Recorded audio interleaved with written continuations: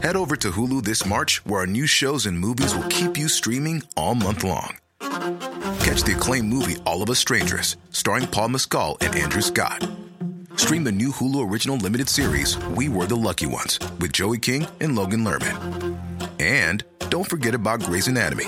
Every Grey's episode ever is now streaming on Hulu. So, what are you waiting for? Go stream something new on Hulu. This podcast is for entertainment purposes only and does not replace your own financial, tax, legal, or financial product advice.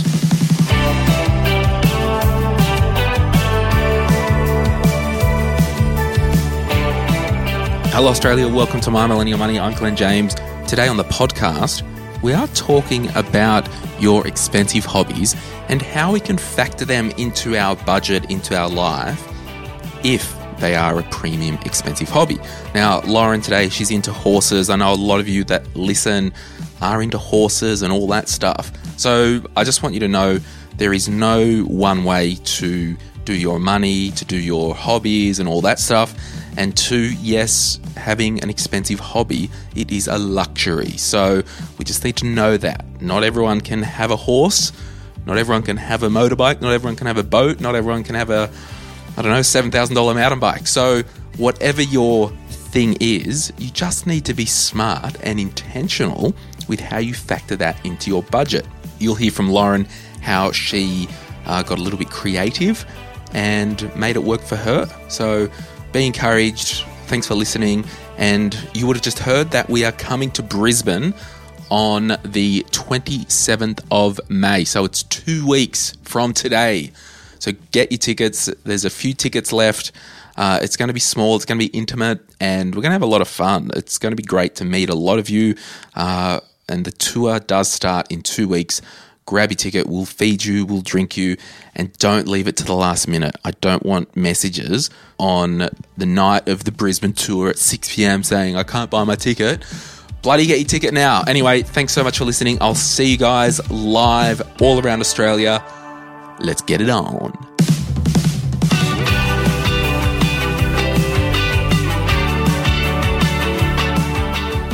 We've got a listener of the show, Lauren from Sydney. She's joining me right now in the studio. Hey, Lauren, how are you? Hey, I'm excited to be here. Yeah, and thank you so much for reaching out and wanting to share your story because, you know, expensive hobbies, they're a real thing, right? They are a real thing and they can be really, really painful.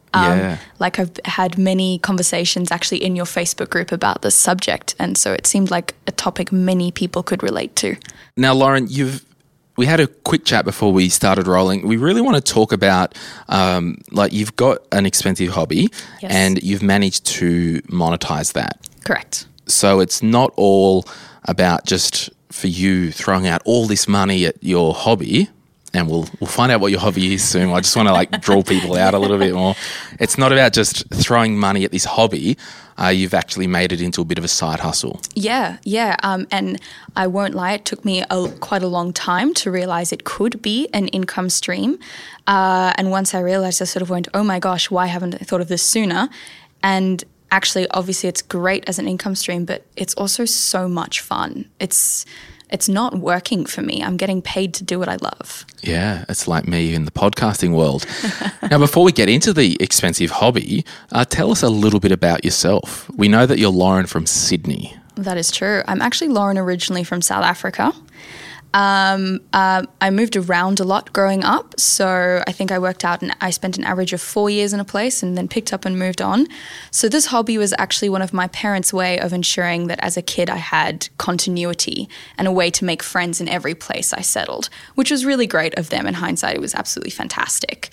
Settled in Sydney about 7 years ago. I just came here for uni and the plan was to leave, go off around the world, but I kind of got stuck here. Love it. And what did you study at uni and what are you doing for work?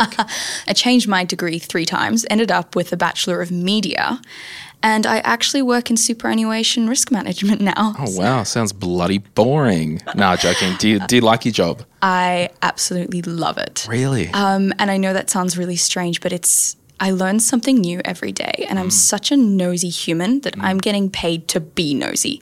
as a risk manager, they literally pay me to ask questions. Wow. So That's it's kind awesome. of ideal. Yeah. Love that.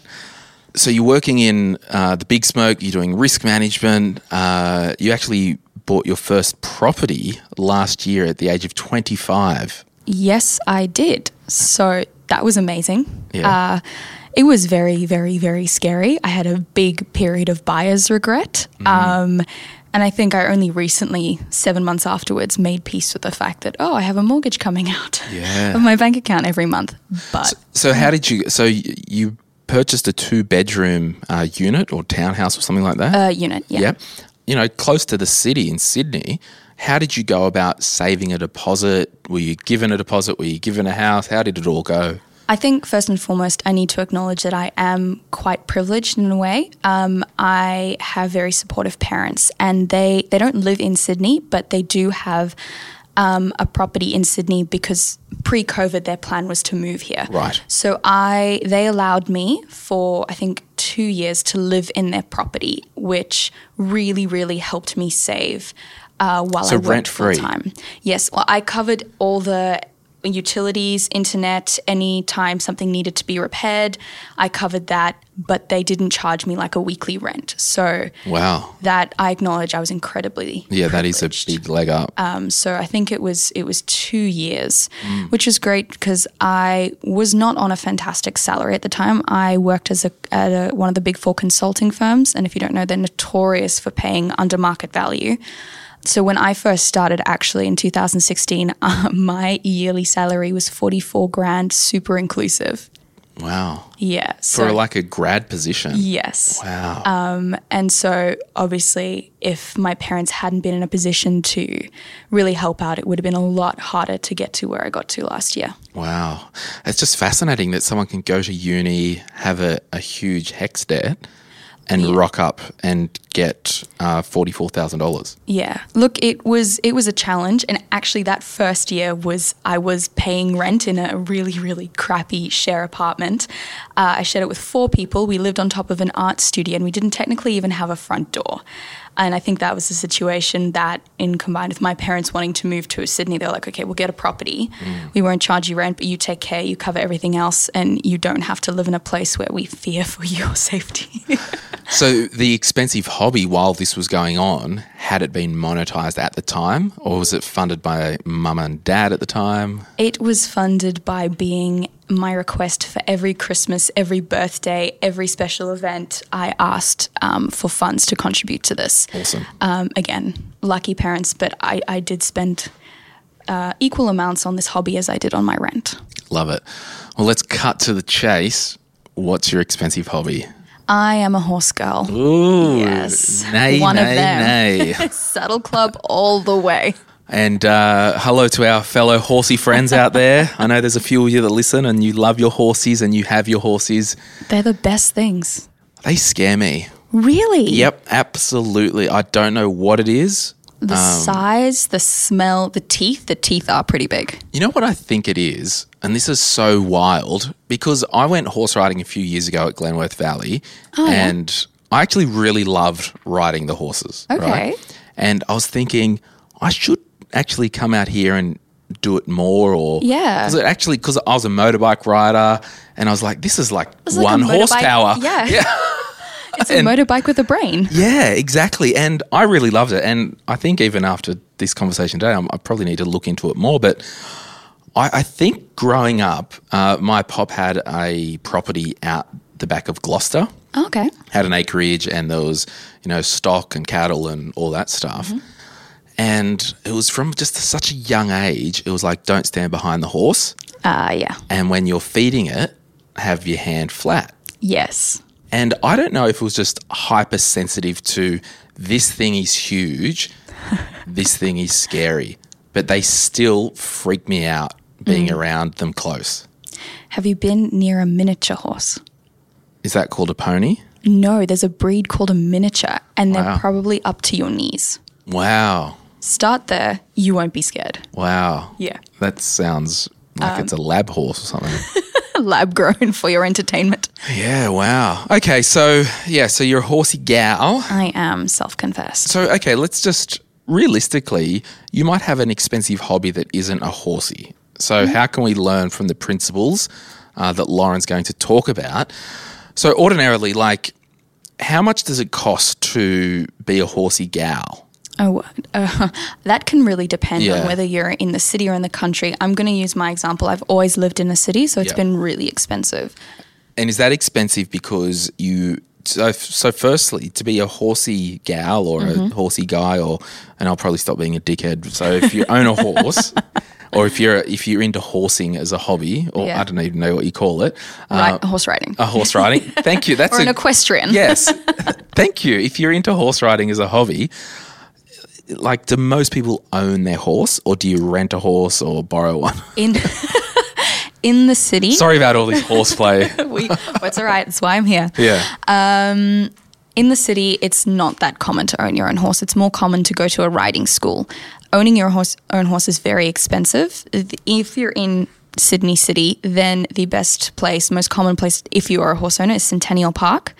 I don't know the figures for sure, but it is thousands and thousands and thousands of dollars to keep stable your own horse there per year. I've heard it costing up to $35,000 just to keep your horse, right? So a lot of us who can't cough that up, which is, the majority of us, we go for weekly, bi-weekly, fortnightly lessons, and they can be group or private. I did like private lessons. I felt like I got a lot more out of them. But for example, 1 hour private lesson would set me back about $140 every session. Yeah. Okay. So again, $140 as a once off, not a lot of money, but if you want to do it once a fortnight, adds up. I wanted to do it twice a week. So that's an expensive $280 a week. Yeah. So with this whole horsing, and like there's a lot of listeners that have property and own horses, like legitimately own the property and own the horses, and that's got expenses within itself. Yeah. At what point, as a horse riding enthusiast or a horse rider, do you stop doing lessons and just get a horse and go randomly in the bush? So I have a really close friend of mine. She's also a risk manager. I used to have 1 hour private lessons with her, and eventually she was just like, nah, this is too much. So she's leasing a horse, and she actually keeps it up in Glenworth Valley where you rode. Yeah. And that sets her back. The adjustment fee, which is keeping it there, costs about $80 a week, and I think that's inclusive of feed, and she just has to drive up there. She covers farrier, vet bills, all that. But it's a lot more economically viable than someone who rides in the city, obviously. Yeah. And she loves that because then she just goes up whenever she can. So for an example, when you say a horse lesson, is that the kind of what you're paying for, but you're actually not getting lessons? You're just riding with an instructor or riding with somebody, or are they actually teaching you still? So I always got lessons. Yep. You can lease a horse from a stables and then do like self-rides or whatever they call it for less of a cost, so maybe $50, $60 an hour. Yeah. But that's in addition to the fee that you pay for leasing the horse. All right, so I've got a bit of a lay of the land. You're a city girl, horse riding, you pay for lessons.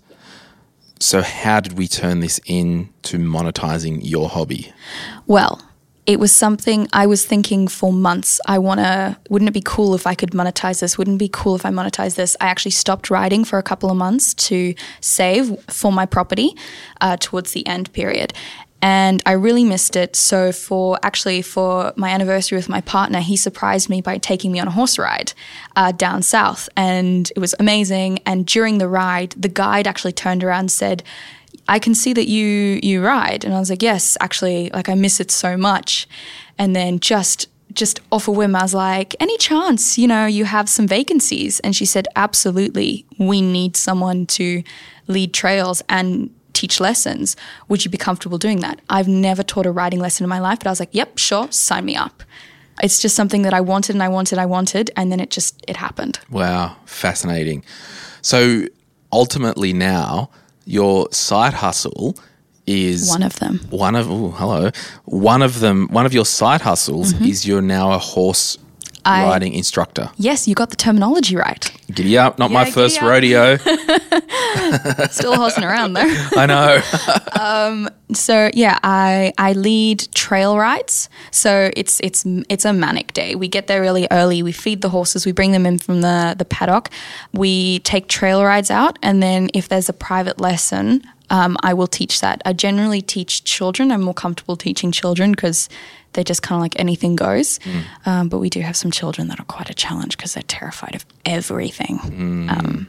So it's a good lesson in patience. Yeah, totally. Yeah, right. It's okay. And how many days a month are you down at the ranch or whatever? And what suburb is it? Like Bega, or is that far down? No, it's Otford. Okay. So yeah, it's a train ride away. So I prefer not to drive down there. Yeah. Because it's really early start. I just jump on the train at Central. It takes me to Otford, and I'm at the farm. Yeah. So it's really convenient to get there. Yep. So I started off doing it once a week, every Sunday, and now I do it about every fortnight because it just got a little bit crazy working 6.5 days a week. Yeah, totally. And how much would you get paid for a day? It depends. Roughly like $25, $27 an hour. Yeah, okay. Yeah. But it's still like you're getting the horse itch scratched and getting paid for it. Like I don't need to ride any more than I do. So yeah, that's fascinating. Yeah. And what's your other side hustle? So I have a couple. Right now I'm actually cat sitting for a friend, which is great. It's really nice. You get to like have a mini staycation around the city. Yeah. But my biggest one is writing. Yeah. So I do content writing, copywriting, ghostwriting for companies. And right now I'm also developing like educational writing materials for a firm. Wow. So it's busy. Yeah. And do you have plans to quit your 9 to 5, quote unquote, and build up your contracting business? I plan to have the option. Yeah. Right now, like I said, I really like my job because I'm learning so much. But I obviously want to. Freedom is about having the choice, right? So if I want to quit and just travel around the world writing once we're allowed to travel again, I'd like to say, yes, that's actually a viable option. Or no, I'm happy staying in my 9 to 5. And have you got longer term goals to have a property out of the CBD area and actually own your own horses? I would love that. I'm not sure if it will be in New South Wales though. Yeah. So obviously I'm South African. My partner is actually South American. So we're tossing up, do we after a couple of years want to move to a different country, settle there? What part of South America is he He's from? Colombian. Oh, good coffee there. Yes, excellent. Some other good stuff that came out of Colombia. Yes, my partner. Yeah. Can't snort him though, can I? Oh, I wouldn't recommend it. No.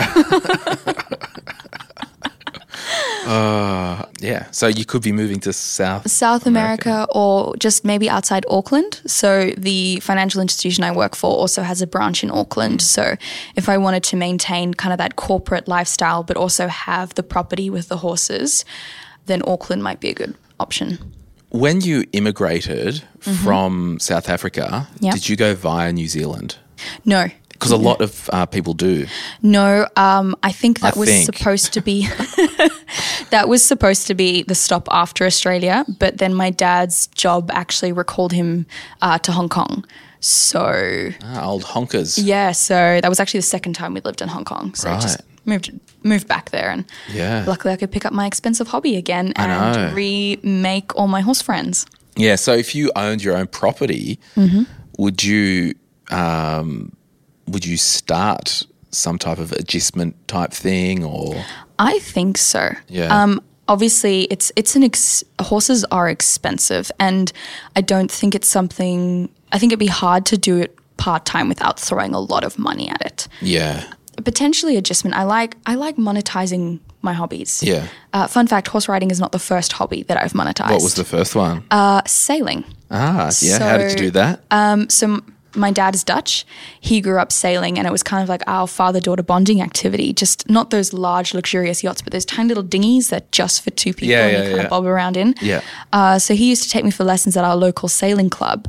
And then when I hit 14 years old, the club owner was like, we need assistant instructors to kind of help on the holidays with school camps. Would you be interested in doing this, first aid course, training course, and kind of becoming an assistant sailing instructor? And obviously I didn't know anything about budgets or monetizing things back then, but it made so much sense to my 14-year-old brain to get paid for doing what I loved. Totally. And I think a lot of the concepts in life, as we get older, we take on baggage and complexity, where if we can just go back to this, how do I do something that I love, that I like, and try and scoop some cash along the way? Yeah. No, absolutely. I think you've hit the nail on the head, and I think that's why so many people are unhappy. See, I've got an expensive hobby. Do you? But I don't know how to monetize it. Is it talking to people on No. podcasts? So my first, hobby, my first kind of side hustle / hobby was the podcast. I was working full-time in my financial planning business doing My Millennial Money on the side. Look how that turned out. Yeah, and then that kind of exploded, and now I'm doing the podcasting full-time, and the tech side of it is the hobby, which I've kind of stopped. Wait, tech? Like the what? Equipment. Oh. Yeah, like my studio at home, it's probably got 60 grand worth of tech stuff just because I like playing out with tech stuff, and I wanted to, shoot everything in 4K. And so the tech side of it was a hobby. Like a little freelance film business, like film production company. Yeah, but it's too much effort. But my expensive hobby is boating. Boating? So I own a big boat with a friend, and it costs us $400 to fuel up. Oh, my word. And that's more than my weekly budget. I know. It's so wild. And I'll probably get so much hate from people because... I think it's a testament to I think it's a good example. You had your 9 to 5, you did your side hustle, you grew your side hustle, and now you're enjoying the benefits. Yeah. I think we need more role models who do that and don't... But there's a natural proclivity in Australia, and we've probably all done it, to tear down people for being successful. Yes, I am guilty of previously having done that, of being a victim to the tall poppy syndrome. I think it is definitely something you can grow out of, but it requires education and I think quite a lot of work on your own psychology. Yeah, like even I've got the view with even money podcasters in Australia. Yeah. Like as far as I'm concerned, we're all on the same team and I've got no quote-unquote competition. And I work very closely with Victoria Devine from She's on the Money, and we did a 4-hour Zoom call the other day together. Just like I think that's great. Hanging out, chatting, and just talking about life and what we can do with our podcasts. And yeah, I just... So I'm going to throw in some mindset things here. Totally deviated from hobbies. But I'm assuming you've heard of the mentality of abundance versus the mentality of poverty. Yeah, like the growth mindset stuff. Exactly. Yeah. So that example shows that you and Victoria just so clearly, and as a listener to both of your podcasts, it was clear you have the mindset of abundance.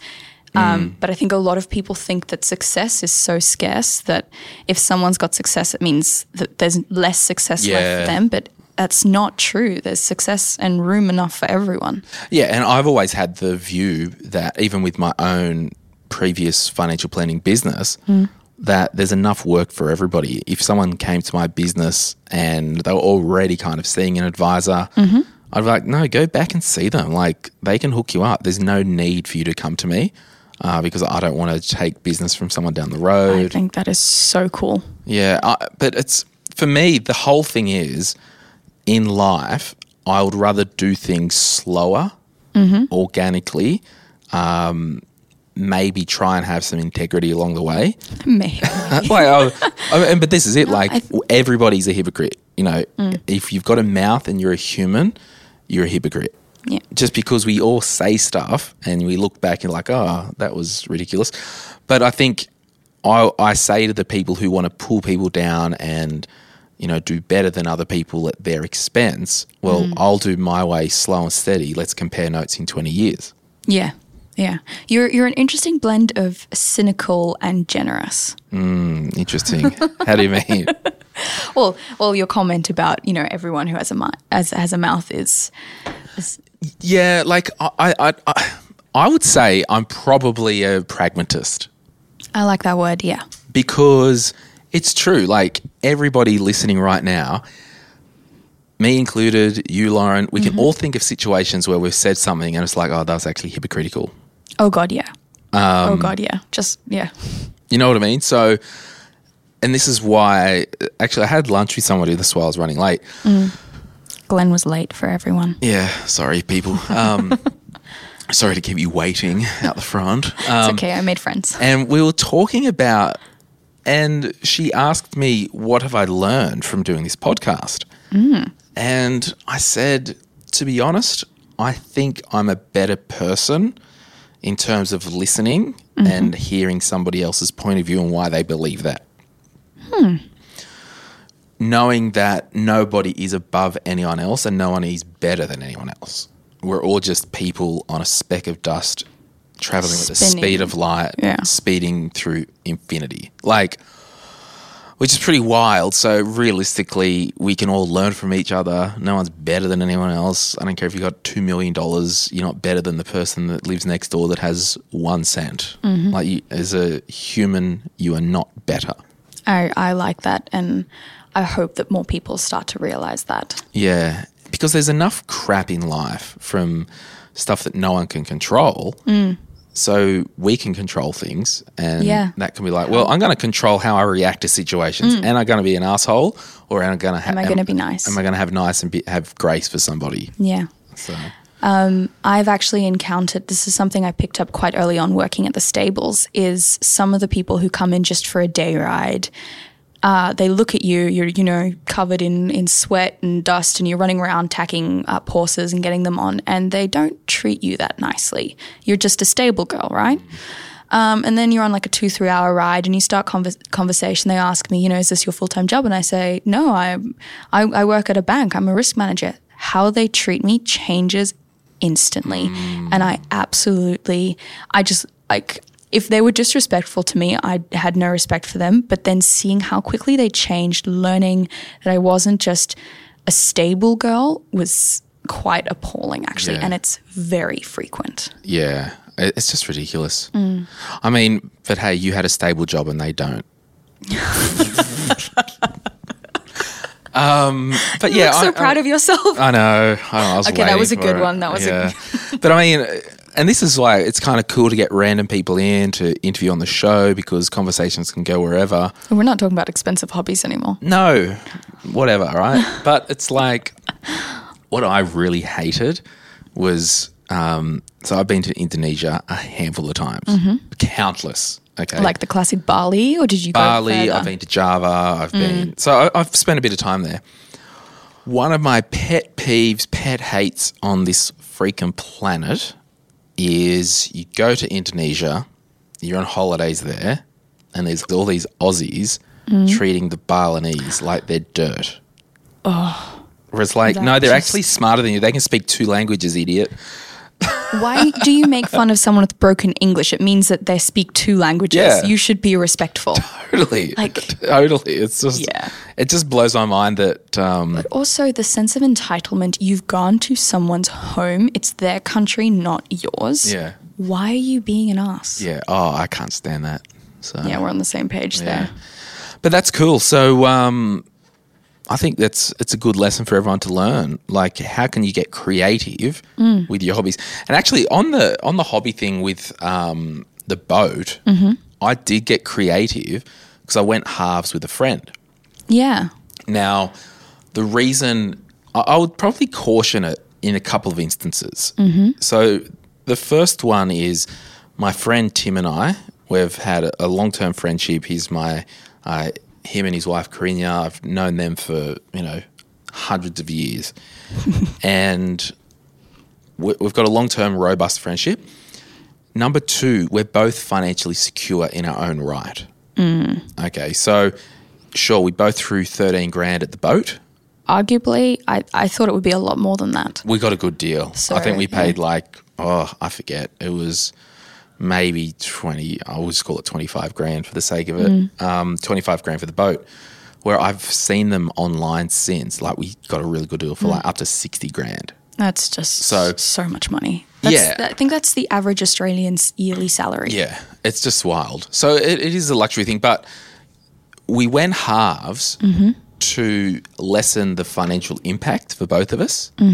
And we're at the stage financially, if there was an issue with money for both of us, and this sounds weird and entitled, and I get it, but if the boat disappeared and it wasn't insured, and it is insured, but if we both lost 13 grand each, our life isn't a financial disaster.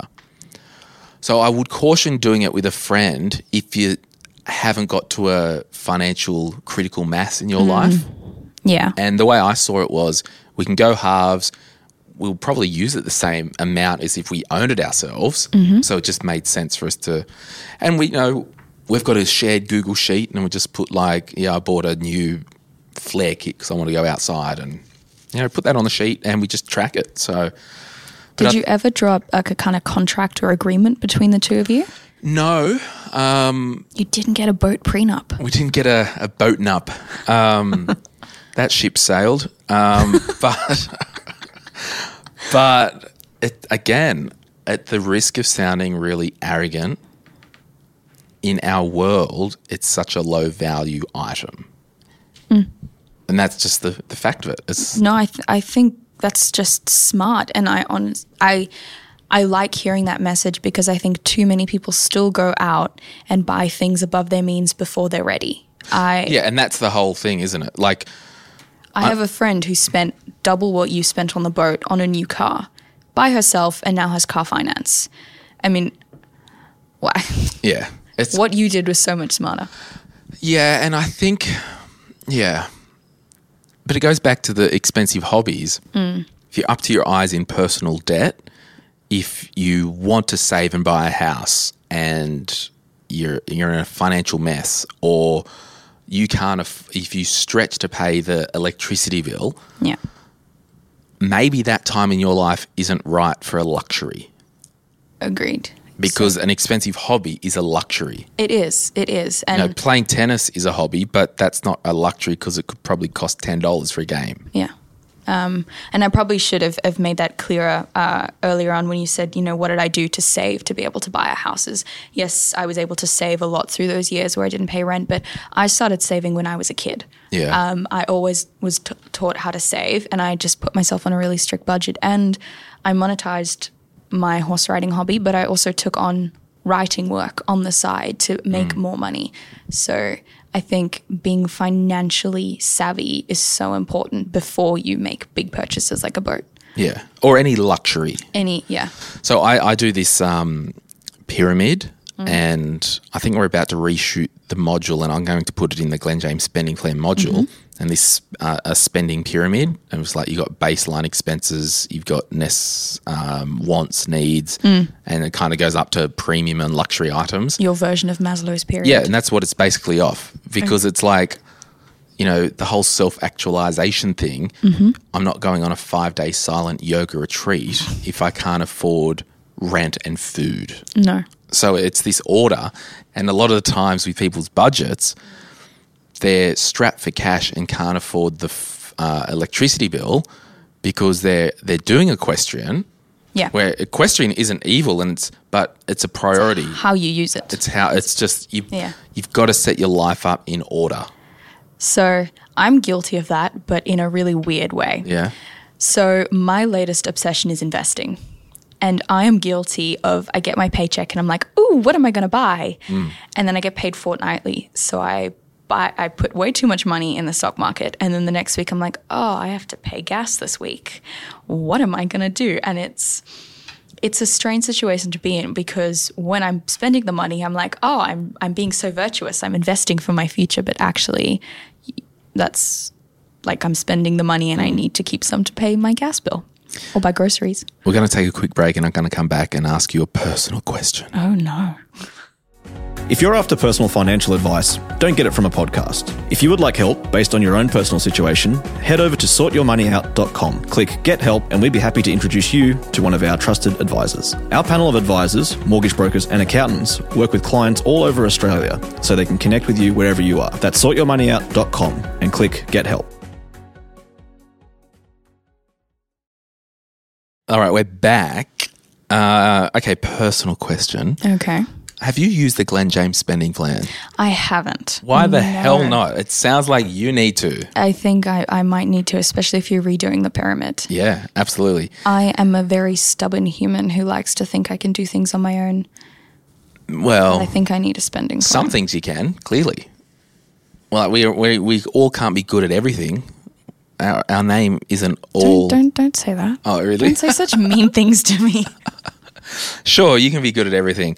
And then the second personal question, do you live with your partner? I do. Do you share money? No, we don't. So he and I... Is he the one? I think so. Why am I whispering? He's got to put a ring on it. I know you're listening. No, that was a joke. So my partner and I have been very open about finances from day dot. I was actually in like a very big spending phase when we met, and he's. I think you did an Express episode that I listened to on this, being a saver and a spender in a relationship. Yeah.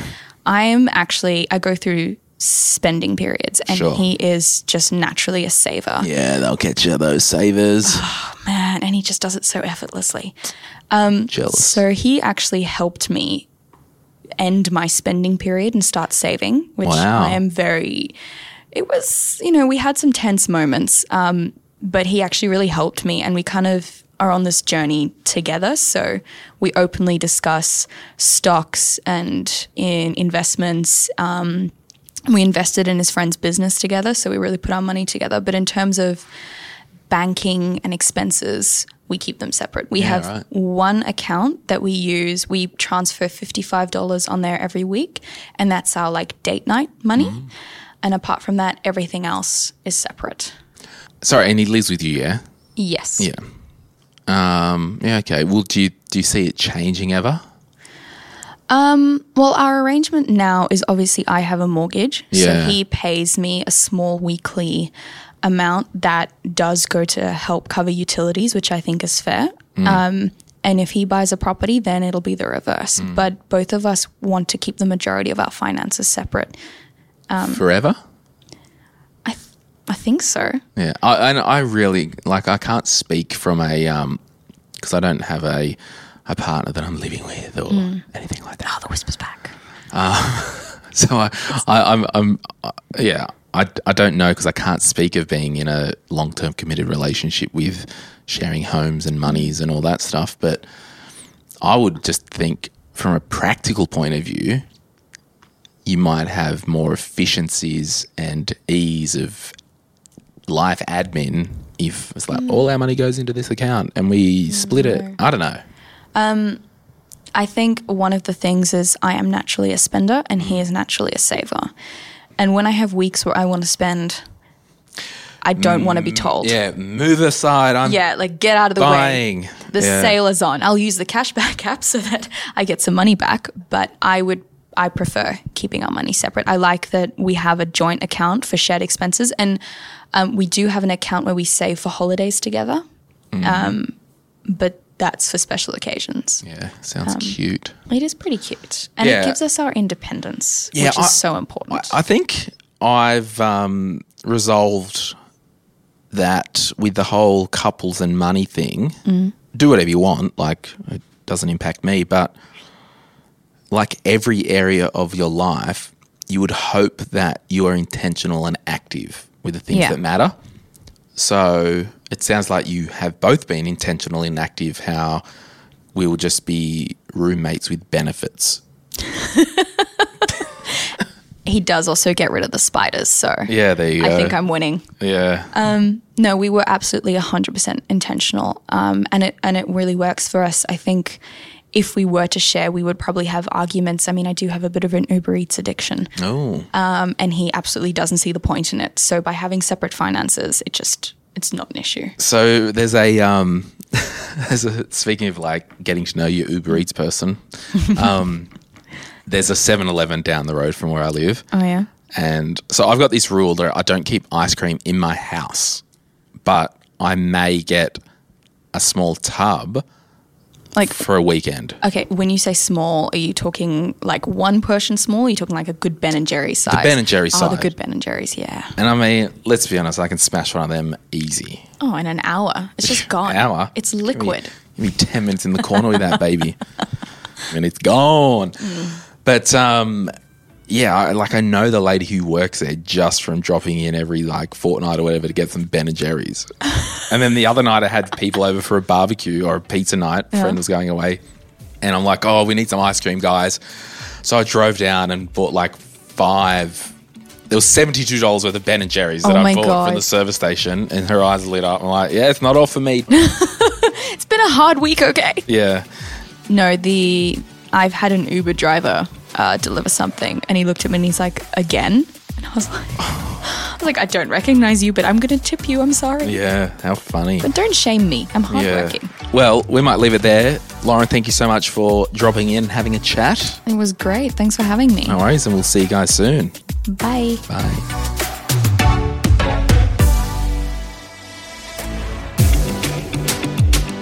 We acknowledge the Darkin Young people, traditional custodians of the land on which our studio sits, and pay respect to their elders, past and present. We extend that respect to Aboriginal and Torres Strait Islander peoples who may listen to our podcast. My Millennial Money supports A21, a charity focused on abolishing slavery and human trafficking all over the world.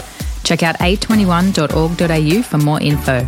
If you would like some other giving options, or if you're unsure about which charity you can support, head to thelifeyoucansave.org.au.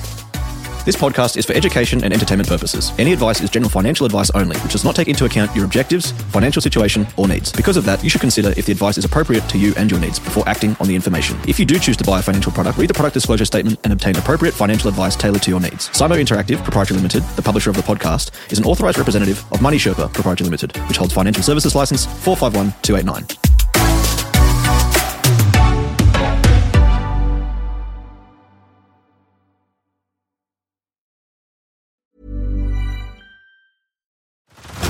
Head over to Hulu this March, where our new shows and movies will keep you streaming all month long. Catch the acclaimed movie All of Us Strangers, starring Paul Mescal and Andrew Scott. Stream the new Hulu original limited series We Were the Lucky Ones with Joey King and Logan Lerman. And don't forget about Grey's Anatomy. Every Grey's episode ever is now streaming on Hulu. So, what are you waiting for? Go stream something new on Hulu.